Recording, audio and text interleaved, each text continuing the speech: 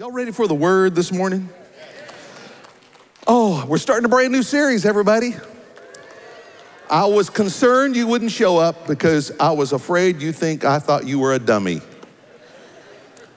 We're starting a brand new series called Wisdom for Dummies. How many remember those books they put out like that? You remember that? Wisdom for Dummies. But it's a new series in the book of Proverbs. How many know that Proverbs is a book of Proverbs, wisdom from the Lord, right? And we're starting a brand new, let me ask you this, how many of you have ever done anything dumb and you wish you had some wisdom on it? Thank you. I'm not alone this morning. I'm afraid I was gonna be the only one holding my hands. I was trying to reflect on this, and I remember one time I did something really dumb. And in fact, there was a warrant out for my arrest. Or they were getting ready to make a warrant for my arrest, or what? It was a warrant? Oh, I got a letter in the mail. They were after me. That's right, your pastor, yours truly.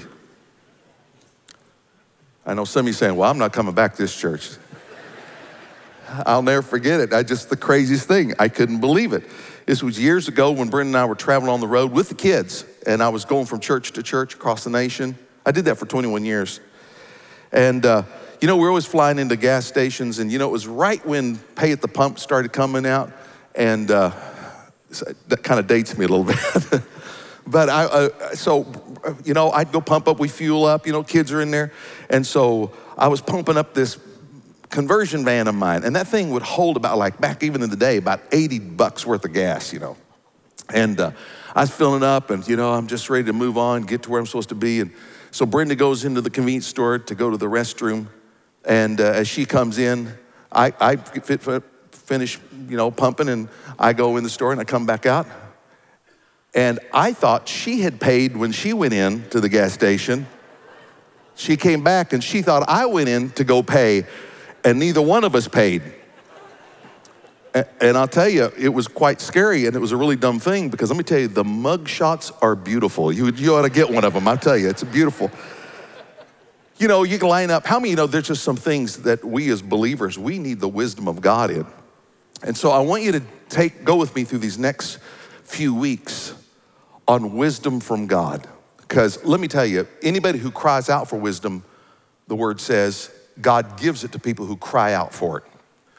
I probably cry out more for wisdom than almost anything in my life. From the day I started pastoring this church, I didn't have a clue really what to do. Y'all know this was the first church I ever pastored. This is it. It was it. It's the only church I ever pastored. I didn't know what to do. I was on the evangelistic field.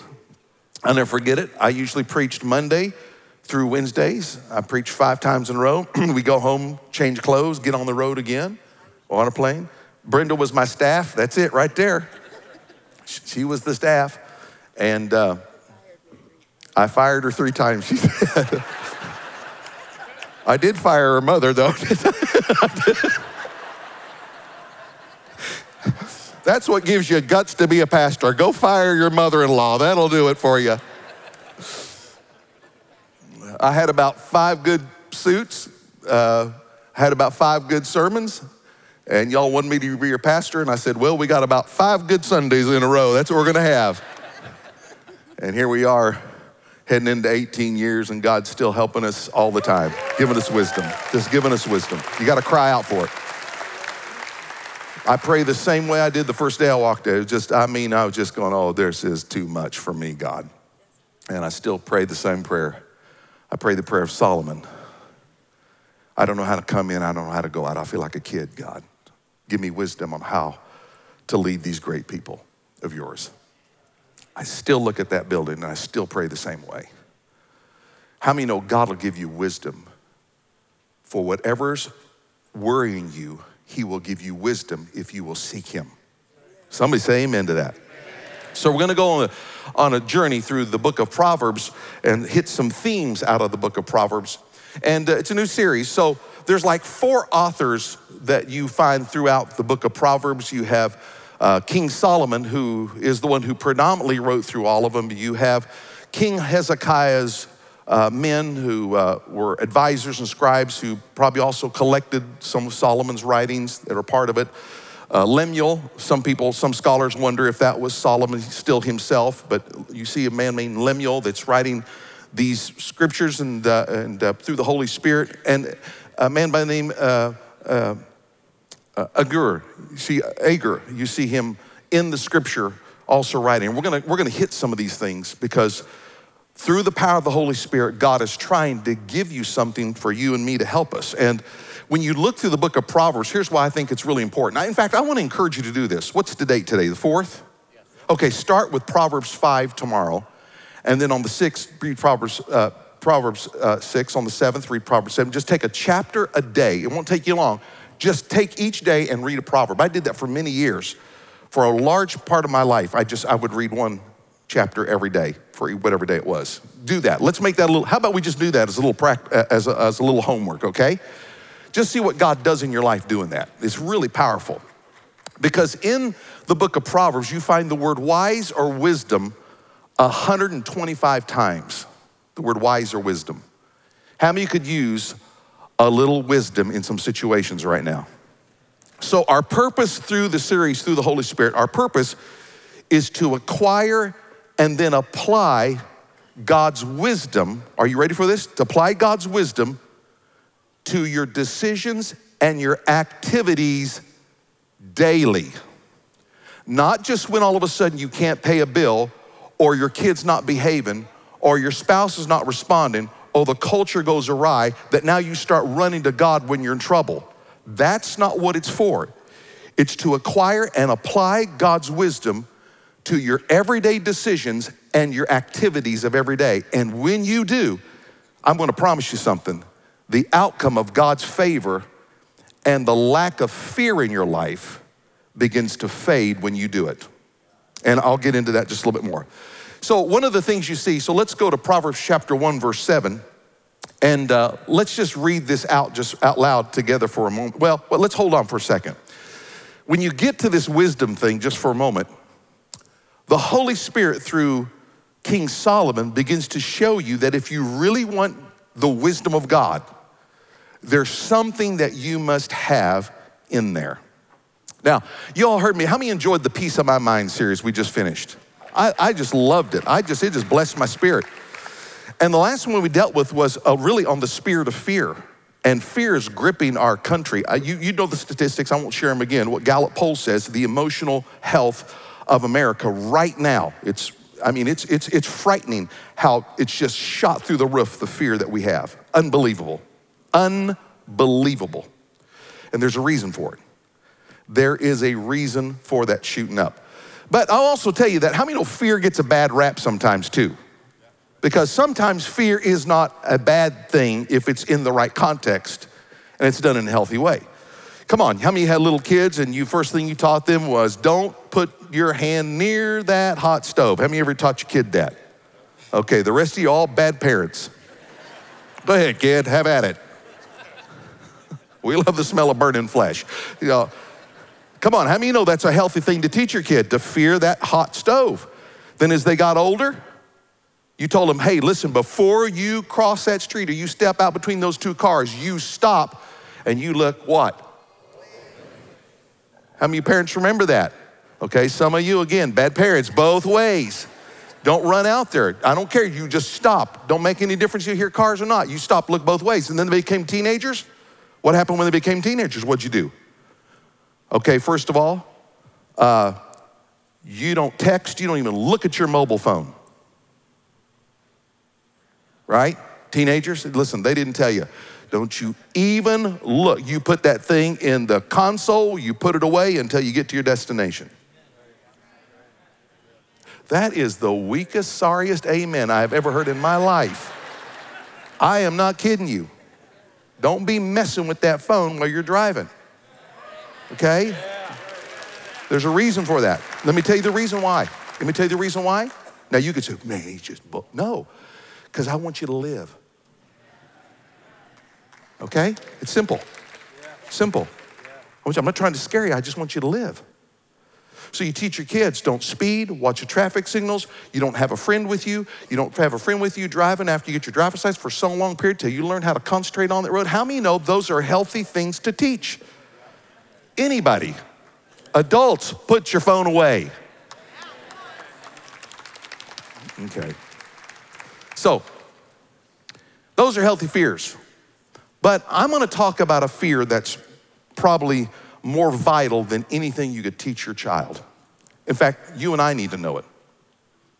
The most vital fear you can have, in fact, the fear I'm gonna talk about is what Solomon's dealing with, and it is the survival of this country, the United States of America. It is essential. If you want a strong marriage, you better have this kind of fear. If you don't have it, your marriage is toast. Take my word for it, it's toast. I'll tell you that this kind of fear is the greatest problem in America, is the loss of this kind of fear. And the more money you get, and the more power you get, and the more position you have, the fewer people have this kind of fear. And I'm gonna talk about this fear today. It's called the fear of the Lord. I don't think I've ever preached on the fear of the Lord in 17 years. But if you don't have it, the Bible calls someone like that a fool. My mama told me to never call anybody a fool, but she taught me how to recognize one when I see one. And it's the lack of the fear of the Lord. And I'm gonna talk about this because a lot of people go, well, I'm in church, I got the fear of the Lord, I wouldn't be here. Oh, hold on. Because here is what Solomon said through the power of the Holy Spirit as he wrote this proverb. Ready? Proverbs 1:7, it says, fear of the Lord is the foundation of true knowledge, but fools despise wisdom and discipline. Wow. I promise you we don't have a fool in this place because we love wisdom and we'll take the Lord's discipline, amen? Well, in fact, let's read this out loud because some of you have this bad rap about the fear of the Lord. I'm telling you, it's really a good thing to have. In fact, let's just, how about we just read it out loud and you just vocalize this, okay? Because this is about you, okay? Ready? Fear of the Lord is the foundation of true knowledge, but fools despise wisdom and discipline. This kind of fear, friends, that I'm talking about is what will hold a society together. It'll protect every nation from chaos. It'll stop the destruction of anarchy. It'll stop any moral destruction in a country if someone could grab a hold of the fear of the Lord. And I'll tell you, it doesn't take long. Our society has lost the fear of the Lord. I get concerned that even in the Church of America, many believers have lost the fear of the Lord. I like what one poet said, a Persian poet. He says, I fear God, and next to God, I chiefly fear him who fears him not. Do you know why I fear the one that fears him not? Because your dumb decision is not just gonna affect you, but it'll affect your husband, it can affect your wife, it can affect your children for generations, it affects churches, it affects companies, it affects nations. Because what happens is because of your bad mistake, I may have to deal with the aftermath of your poor decision. I'm preaching better than y'all letting on. I said, Lord, couldn't you give me a better messages to make them laugh a little bit and make them feel a little better? It's gonna make you feel better. It really is. Because the fear of the Lord is so important. Now, do you remember the statistics I gave you from Gallup poll? This didn't come from the Southern Baptists, didn't come from the Assemblies of God or the Christian Reform. You remember the poll I gave you about Gallup poll that in the last 10 years, people are in more fear and more worried than they can ever remember in the history of this country. It's shot, in the last 10 years, it is shot through the roof. And the concern I have are there are Christians that have gone right along with that. Right along with that, a fear. Fear, fear, fear, fear, fear, fear. Now listen closely. It is no coincidence that as the fear of God has decreased in this nation and in individuals in our society, all the other fears have increased as the fear of God has decreased. I'm gonna say this again because it's the way it works. Less fear of God, greater fear of what happens in the world. Greater fear of God, less fear of what's happening in the world and what might be happening to you.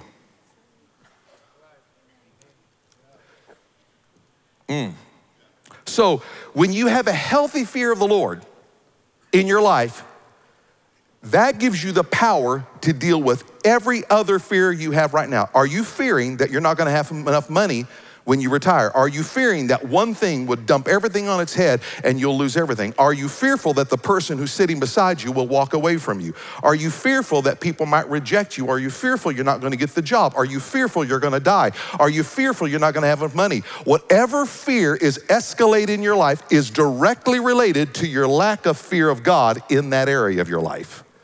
But the more you have the fear of the Lord, the less you have the fear of that thing that you're fighting right now. I'm afraid I'm gonna be lonely. I'm afraid I'm gonna be alone. What is your greatest fear? If you will put the fear of the Lord in that arena, you will lose the fear of that thing. This is why the fear of the Lord is good. Are y'all grabbing a hold of this? So when you say the fear of the Lord, people look at that Old Testament as the fear of God and he's gonna strike you down and it's good. Let's talk about the effectual fear of the Lord. Let's talk about a positive fear of the Lord, the positive fear. Because sometimes you fear, oh no, fear. But there's a positive fear. It's the effectual, it's the healthy fear of the Lord. Now, some of us have a wrong image of God. I had a wrong image of God for the longest time that I served the Lord. Because, man, when I was raised as a kid, they preach hell hot, heaven cool. I mean, I'm going to hell, turn or burn, buddy. I mean, I was in fear all the time that I was messing up before God. I'm telling you, I cannot listen, when I was a kid, I repented 4,569, no, wait a minute, 70 times. I tell you, I was always repenting. I was so in fear of God, fear of God, that I was afraid. I got this God that was waiting behind the door, behind the bush, just watching Sam all the time. He said he's in secret service mode the whole time, and he's watching my every move, that this boy better stay holy, he better stay right. But then I discovered holiness is not my part, holiness is his part. Hungry is my part, he'll take care of holy. Whatever I hunger for, holy will happen. Quit trying to fix holy, just start fixing hungry. Did you hear what I just said? That was powerful. Brenda, write me a check for $1,000. That was powerful. Are you listening to what I'm saying? Quit trying to fix holy, take care of hungry. You being here in the service is hunger. It's like showing up to the restaurant, hungry. You will be filled. And I had this deal about God is just waiting, just ready to get me, boy. And then I'm gonna do one wrong thing. He goes, jump out from the bushes. And all of a sudden, he's gonna look at Sam and fire's gonna come from his mouth. Fire's gonna shoot out his mouth. And all of a sudden, he's standing there, he's gonna vaporize me and just sizzle me right there. I had this whole wrong image. I don't want you to fear him like the bully you used to be afraid of when you were 6 years old. I don't want you to fear him like you fear that you're gonna, you change. You went to the hotel and said, you gotta take me off this floor. Why would I take the floor? Well, it's the 13th floor. I can't sleep on the 13th floor.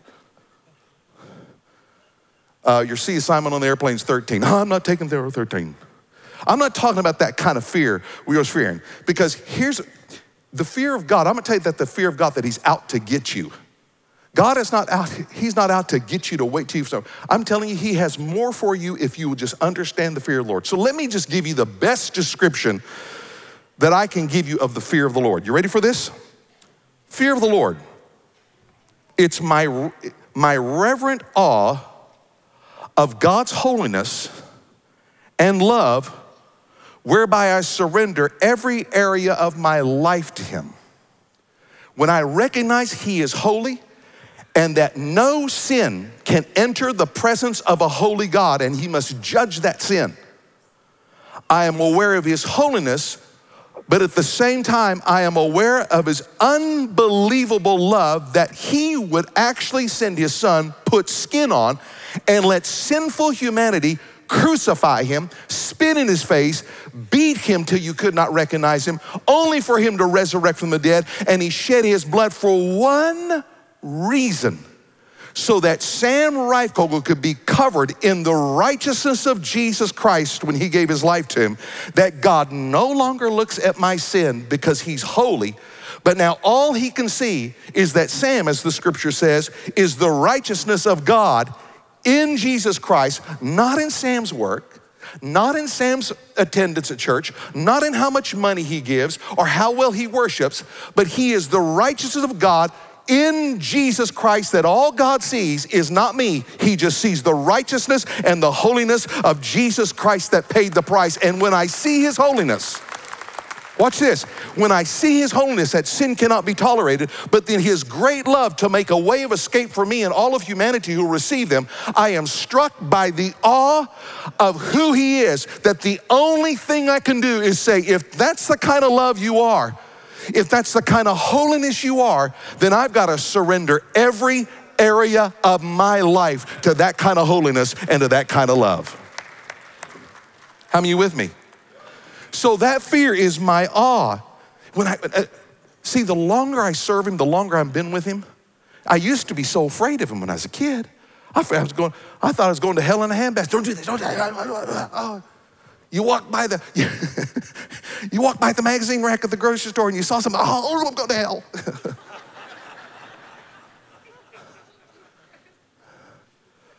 Now I'm smitten by this awe and this wonder of nobody does that. So holy, my sin can't make it, but so loving that he made a way that when Sam gets in Jesus in that relationship, all he can see is Jesus. He didn't even see Sam. That I got to sit back with this awe, this respect, and this wonder of who he is. That I got to surrender every arena of my life. And here's what it is. When you start getting smitten by that, here's what I've come to the conclusion. I don't want to offend somebody that thinks of me that highly. I just don't want to offend him. You hand me $1 million today, I'm not going to look at you and say, couldn't you done a little more? I'm not going to offend you. When he's given me that such great a gift, I'm sorry, but I just can't offend him when I see the magnitude of that awe, that wonder. How many of you follow what I'm saying here? So now what's happening, the longer I've served him and I get the fear of the Lord, that awe, that respect, that overwhelming holiness, and yet that almost love, now all of a sudden, I'm aware of his presence is not just here on Sunday morning when I'm singing with y'all. I discovered he's present with me when I'm swimming in my pool. He's with me when I am watering those shrubs. He is with me when I have to pick up after Moses. He is with me all the time. And now since I know he's aware with me all the time that he doesn't want to leave Sam, then I get aware that now every thought Sam has, every action that I do, every deed that I do, I know that he is so with me that all of those things he's aware of in his presence. And I know that he will judge those things. I know he will judge them. And if you and I would live with that constant presence of the Lord, that he is aware of everything, then I need to apply everything to his wisdom because of his great holiness and his great love for me. How's that going, everybody? You know, because he is anyway, I just wish we would live that way. How about this? How about you start living your life as everybody knew your thought, what you're thinking right now, or what you thought last night, or what you did last night, and that it's on the big LED screen for everybody to see today? How about we just take your thought and pop it up there?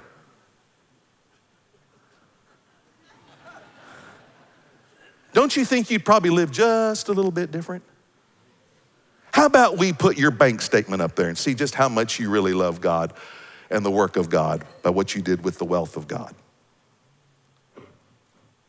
I didn't hear an amen or nothing. Of course, I don't fear people, so I'll just go ahead and say it. How about we do that? You know, the point is here is that some of you actually live that way. You won't confront serious issues with other people because you're afraid of their rejection and you fear them. So you're actually fearing people more than you fear God, who tells you what you really ought to do.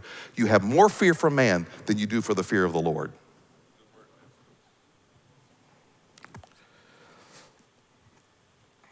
Some of you going, how long has he said he'd been here now at this church? What if we live that way? In fact, here's what happens. You got to get that healthy fear of the Lord. And even Jesus said you need to get that healthy fear of the Lord. And you remember what Jesus said? He says, too many of you are fearing the wrong things. You should fear the Lord and you'll lose this fear of all these other things, but you're really losing. And he says, you better find out what's really important to fear instead of fearing things. That's why Jesus, not Sam Wright, this is what Jesus said in Matthew 10:28. Look what he says. Don't be afraid of those who want to kill your body. There may be a time, friends, that you might have to stand up for the very loss of your physical life. Could happen because there are countless believers that do around the world. He says, but don't you be afraid of those who want to kill your body. They cannot touch your soul. Fear only God. Can you say those three words? Fear only God. Say it again, businessman. Fear only God. Say it again, young person. Fear only God, who can destroy both soul and body in hell. Nobody else can do that. So here's the deal why you want that effectual, that holy, healthy fear of the Lord.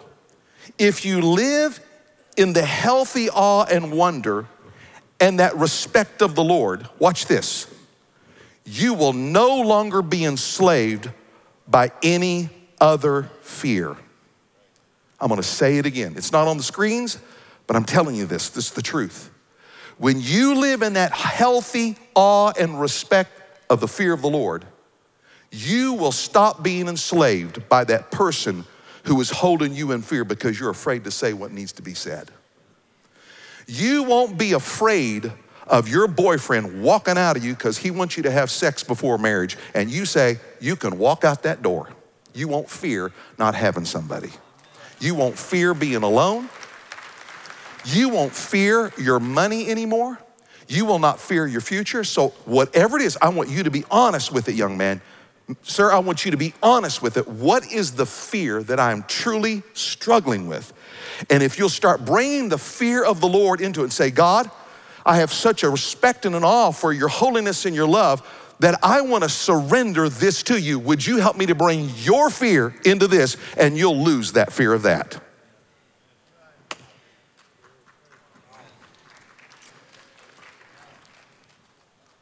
Wow, isn't that the truth, everybody? Okay, so what are you saying, Pastor Sam? Listen, you won't be enslaved anymore.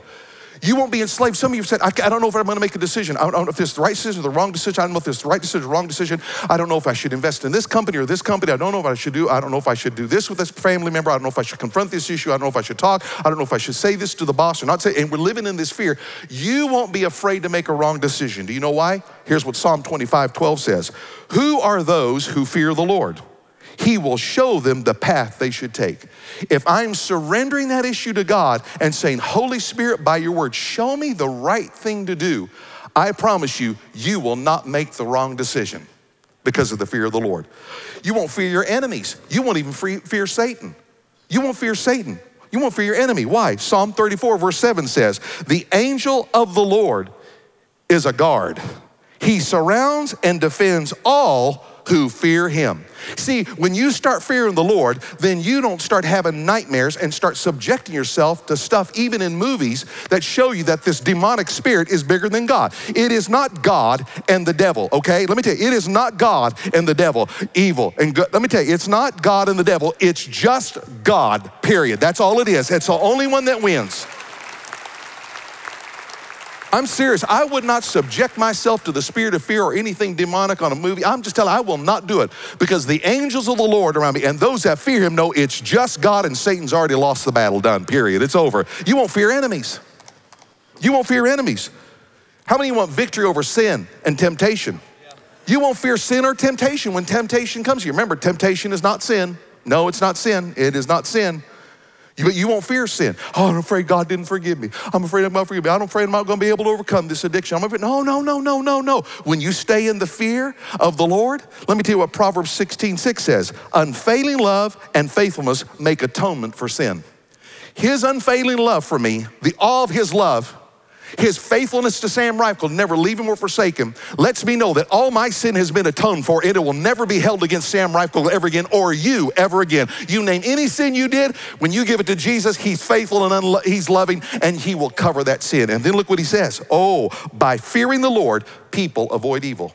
So the closer I walk with him, the more I don't want to offend him, and he makes me aware of the very thing that maybe pull me away from our relationship and the fear of the Lord. How many of you seen this? This is the healthy fear of the Lord. How many want a better quality of life? Okay, all 15 of you. The rest of you just like it. It's just going downhill from here, Pastor Sam. No. I want you to have the best quality of life. I want you to have it. Do you know how you get that best quality of life? Proverbs 22:4. The reward of humility, and the fear of the Lord are, ready? Riches, honor, and life. Do you see the reason why Satan doesn't want me to fear God in a certain area? Because he wants to take the riches of God away from me. He wants to remove the honor from me as a father, as a dad, as a pastor, and he wants me not to have a life that is living to its fullest. Come on, friends, those that have a humble heart and they fear the Lord, he says, I'm gonna give riches, honor, and the best life God could ever give you on this side of the planet. Come on, friends, how many thank God for the fear of the Lord? So I'm gonna say it again. I want you to zero. My brother, my sister, listen closely. What are you fearing right now? It is directly related to not bringing the fear of the Lord into that area. Because when you do what God says, you will start losing the fear of that thing that is trying to torment you. Whew, that's good stuff. So what do you want, Pastor? I want to experience the fear of the Lord. So how do I experience this fear of the Lord? Again, come on, Proverbs 1:7. Let's read it out loud together, everybody. Come on, let's just get that word inside of us. Let's do it again. Ready? Fear of the Lord is the foundation of true knowledge. So here's what we're gonna do. Let me just stop, put the brakes on for a moment. Okay, so today, we're gonna make another screensaver for your phones like we did Peace of My Mind. And this is the scripture you're gonna memorize, all of us are gonna memorize together. That the fear of the Lord is the foundation for true knowledge. We're gonna put that, and we're gonna make it a screensaver, okay? Let's memorize it. How about you say that, all right? So, here's the deal. You cannot have a relationship with God unless you know God. And you cannot know God until you fear the Lord. If you don't have the fear of the Lord, you can never know him, and if you don't know him, you can never have a relationship with him. Because look, how many know the love of God, the grace of God, and the mercy of God are critical to salvation? Critical. And we always use those words. We always say, you wanna be saved? You gotta know that God loves you. He gives you grace, he gives you mercy, and you can't earn it. He gives you salvation. That's the awe of his love. But equally as important as love, grace, and mercy is you must know the fear of the Lord, or you can never receive those things.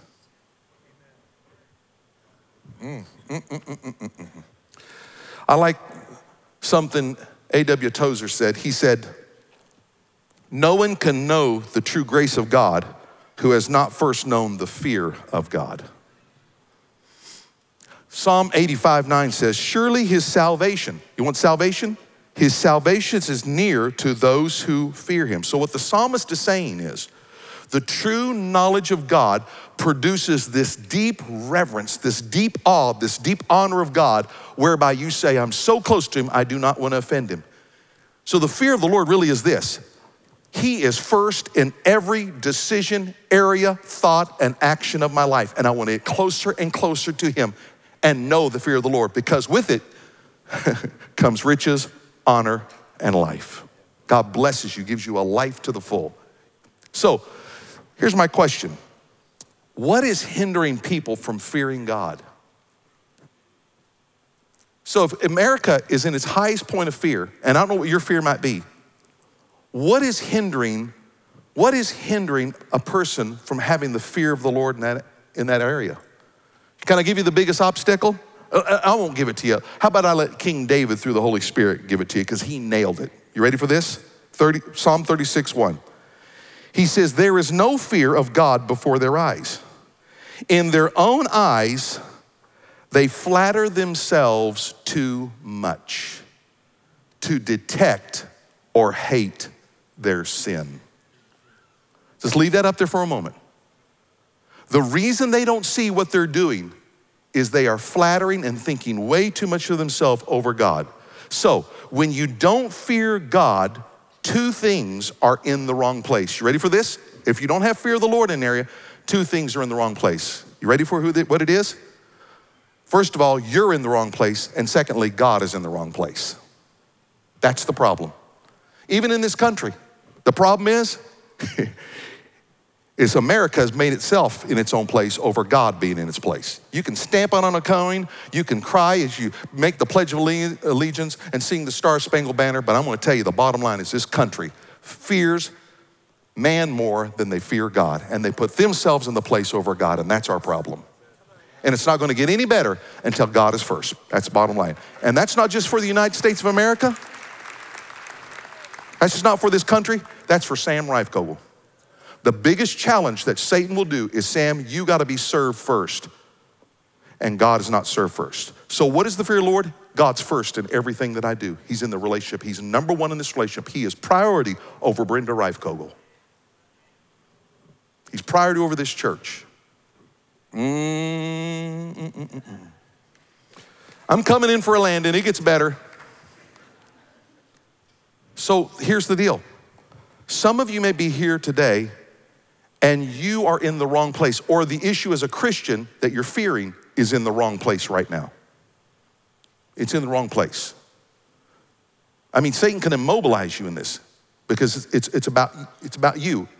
So someone here might be in the wrong place, but you're ready to put God in the right place and to put you in the right place so that honor, riches, the quality of life God wants you to have can start operating your life. But some of you are in the right place. You started off and had things in the right place, but now you got something in the wrong place and the fear has escalated in that area. And it's so easy, everybody. And this is the reason why I say to myself, before I point to the United States of America, I got to point to this guy right here and say, you cannot put yourself in the first place. It's going to fall apart when either you're in the wrong place or God's in the wrong place. Put him in the right place. You say, well, how can that happen? I speak in tongues. I don't care. Well, I raised somebody from the dead last week. I could care less. Did you see my offering? No, frankly, I haven't seen it. I don't look at your offerings. Well, do you know how long I've been in this church? I appreciate it. But I'm telling you, you can put God in the wrong place just like that. And let me tell you why. The guy who God used to write these Proverbs to us, King Solomon, at that time was considered the wisest man who ever lived. In fact, he was the richest man on the planet Earth at that time. The most powerful man on the planet Earth in his time, in the world. And I mean, God blessed everything he had. I mean, think about it. He was King David's heir to the throne. In fact, he got to do something that David couldn't do, and that was to build a temple that would house the presence of God. You remember that? You remember that? Then God, through the Holy Spirit and wisdom that he gave him the ability to write the Proverbs, most of them that we're reading and we're gonna study. Talk about a wise guy. You go, man, I'm gonna do what this guy says. He wrote thousands of Proverbs. In fact, kings and queens from around the nation would come to sit at his feet to see the splendor of what all he had and what he'd accomplished and just to hear his wisdom. The Queen of Sheba, I mean, comes there and she said, the half has not been told to me. He said, how God must have blessed these people to give them a leader like you. And he started in the right place, just like I have started in the right place and want to stay in that place. It's when we get out of the place we're supposed to be in. And he started in the right place. You remember how he prayed? Look at this humble prayer. 1 Kings 3:9. Therefore, he's getting ready to leave. Therefore, give your servant an understanding heart to judge your people, that I might discern between what, everybody? Between what? Good. Give me that heart, God. Give me that heart. But there was one area of his life that he would not have the fear of the Lord in. And I know the first one, y'all don't think it's all sex. Because he did love pagan women who did not serve God. Here's what it says. 1 Kings 11. Now King Solomon loved many foreign women besides Pharaoh's daughter. They didn't have a heart for God. They didn't want to serve God. And God strictly told them, it is forbidden for you to marry someone who does not have this heart to follow me, because they're following pagan gods. And it was just one heart, but it wasn't sex. It wasn't because she was just hot looking or because no, you know what the problem was here? Let me show you what the problem was. The reason why he married so many, and he ended up having, guess what? He's got one woman that he's married. God said, don't do this. And you know what he ends up doing? He ends up having 700 wives, foreign women who are serving somebody else beside Jehovah God. And he's got 300 concubines. I'm going, you are a crazy man. You can't handle one, so you're going to add another 999 and you can't take care of one? What makes you think you can handle 999 more women when you can't take care of one? Take care of your husband, you can't handle others. Take care of your own wife, you can't handle others. Just stick with them. Selah. I don't know why I'm over here in this section, because I need to move to this section over here. One husband, one wife, okay? Let me tell you why he did it. It's because he stopped trusting God. Let me show you how he stopped trusting God. He starts looking at Egypt and he wants to protect his nation. So in order to build an alliance, he uses Egypt that has a lot of money, a lot of wealth, and he's trying to solidify his own power and the nation of Israel. And he goes to Egypt and he actually marries her. She might have been beautiful, but he actually marries her because he needs to have all of these nations with him. And so he takes the wife of someone who is a pagan worshiper, the ones that persecuted the people of God, and he makes an alliance with them because he needs more weaponry. What does he purchase from them? The horses and the chariots. Do you remember what chased the people of God to kill them when they left Egypt? Pharaoh in his horses and chariots, and now he's purchasing them because he wanted to amass his own kingdom. So we got to protect ourselves. So let me figure this out. I don't need the fear of God. I don't need to hear what he said. I need to do what I need to do to fix this business, to fix this marriage, to fix this home. I know how to fix a country and a company. I know how to do it. Let me do it, God. I don't need your input. And he never got what his father got. David, who even messed up, but was a man after God's own heart. He started that way and then ended that way. And he didn't stay that way, turning away from God. He would say, listen to me, Solomon. He would write, some may trust in horses and some may trust in chariots, but we will trust in the name of the Lord. And what does he do? He's building an alliance with Egypt because what he wants is to solidify his power and his position. That's why he's doing it. I'm gonna take care of this company my way. I'm gonna run my life my way. And he didn't bring the fear of the Lord into that arena. And you know what happened? Look at 1 Kings 11, verse 4. I would hate to end this way. In Solomon's old age, they turned his heart to worship other gods instead of being completely faithful to the Lord his God. And now here is Solomon, who had this heart for God, used by God. So I don't care if you speak in tongues or raise the dead. I don't care how much knowledge you have. The pursuit of Jesus Christ, his holiness and his incredible love must make me surrender every issue of my life because he has his good for me and not his evil for me. This guy starts worshiping Ashtoreth. He starts worshiping Molech. Do you remember what Molech's requirement was to worship? Do you remember what that was? Do y'all remember what that was? It was to take your own kid and burn him alive to Molech. And here we have a nation that we are literally discarding babies by the millions and not thinking a thing about it. And whenever I say this, I want you to know, ladies, thank God for the fear of the Lord that you had, that you came and said, Jesus, you're the one that heals me and you can restore me from this decision that I made that has traumatized me, and now I can walk in freedom and knowing that God can use me again and greater glory to help other ladies. Thank God for that. That is the reason why so many of you ladies who've gone through that are fearing the Lord and walking with God, because you see his incredible love in the midst of his incredible incredible holiness, you see his incredible love for you. That's what makes you run to him. I can't believe he wants Sam. You haven't told your whole testimony. Don't act too holy. You haven't told it all. And when you start seeing his holiness, whew, my goodness. So here is 4 decades later. Come on, let me bring this around. Here's Solomon 4 decades later, after burning up his life with bad decisions and 1,000 women that have turned his heart away. He finally comes to this end of his life at Ecclesiastes 12:13. Would you listen to this? He says, here now is my final conclusion. Final conclusion. Fear God and obey his commands, for this is everyone's duty. Young people, you don't have to wait till you're 68. You don't have to wait till you're 88 to finally make that conclusion. You can make that at 8 years old. You can make it at 18 years of age and watch God's favor just continue to rest on your life. How many you want? How many want the fear of the Lord? How many you want the fear? I want the fear of the Lord. I want the fear of the Lord in my life. I do. It's always blessed me. I want the fear of the Lord. So how do I get the fear of the Lord? I'm going to give you a scripture. It just blew my mind. You want the fear of the Lord? Let me show you how to get it. Let me just show you. Psalm 130, verse 4. This just jumped out to me. But you offer forgiveness. Why? That we might learn to fear you.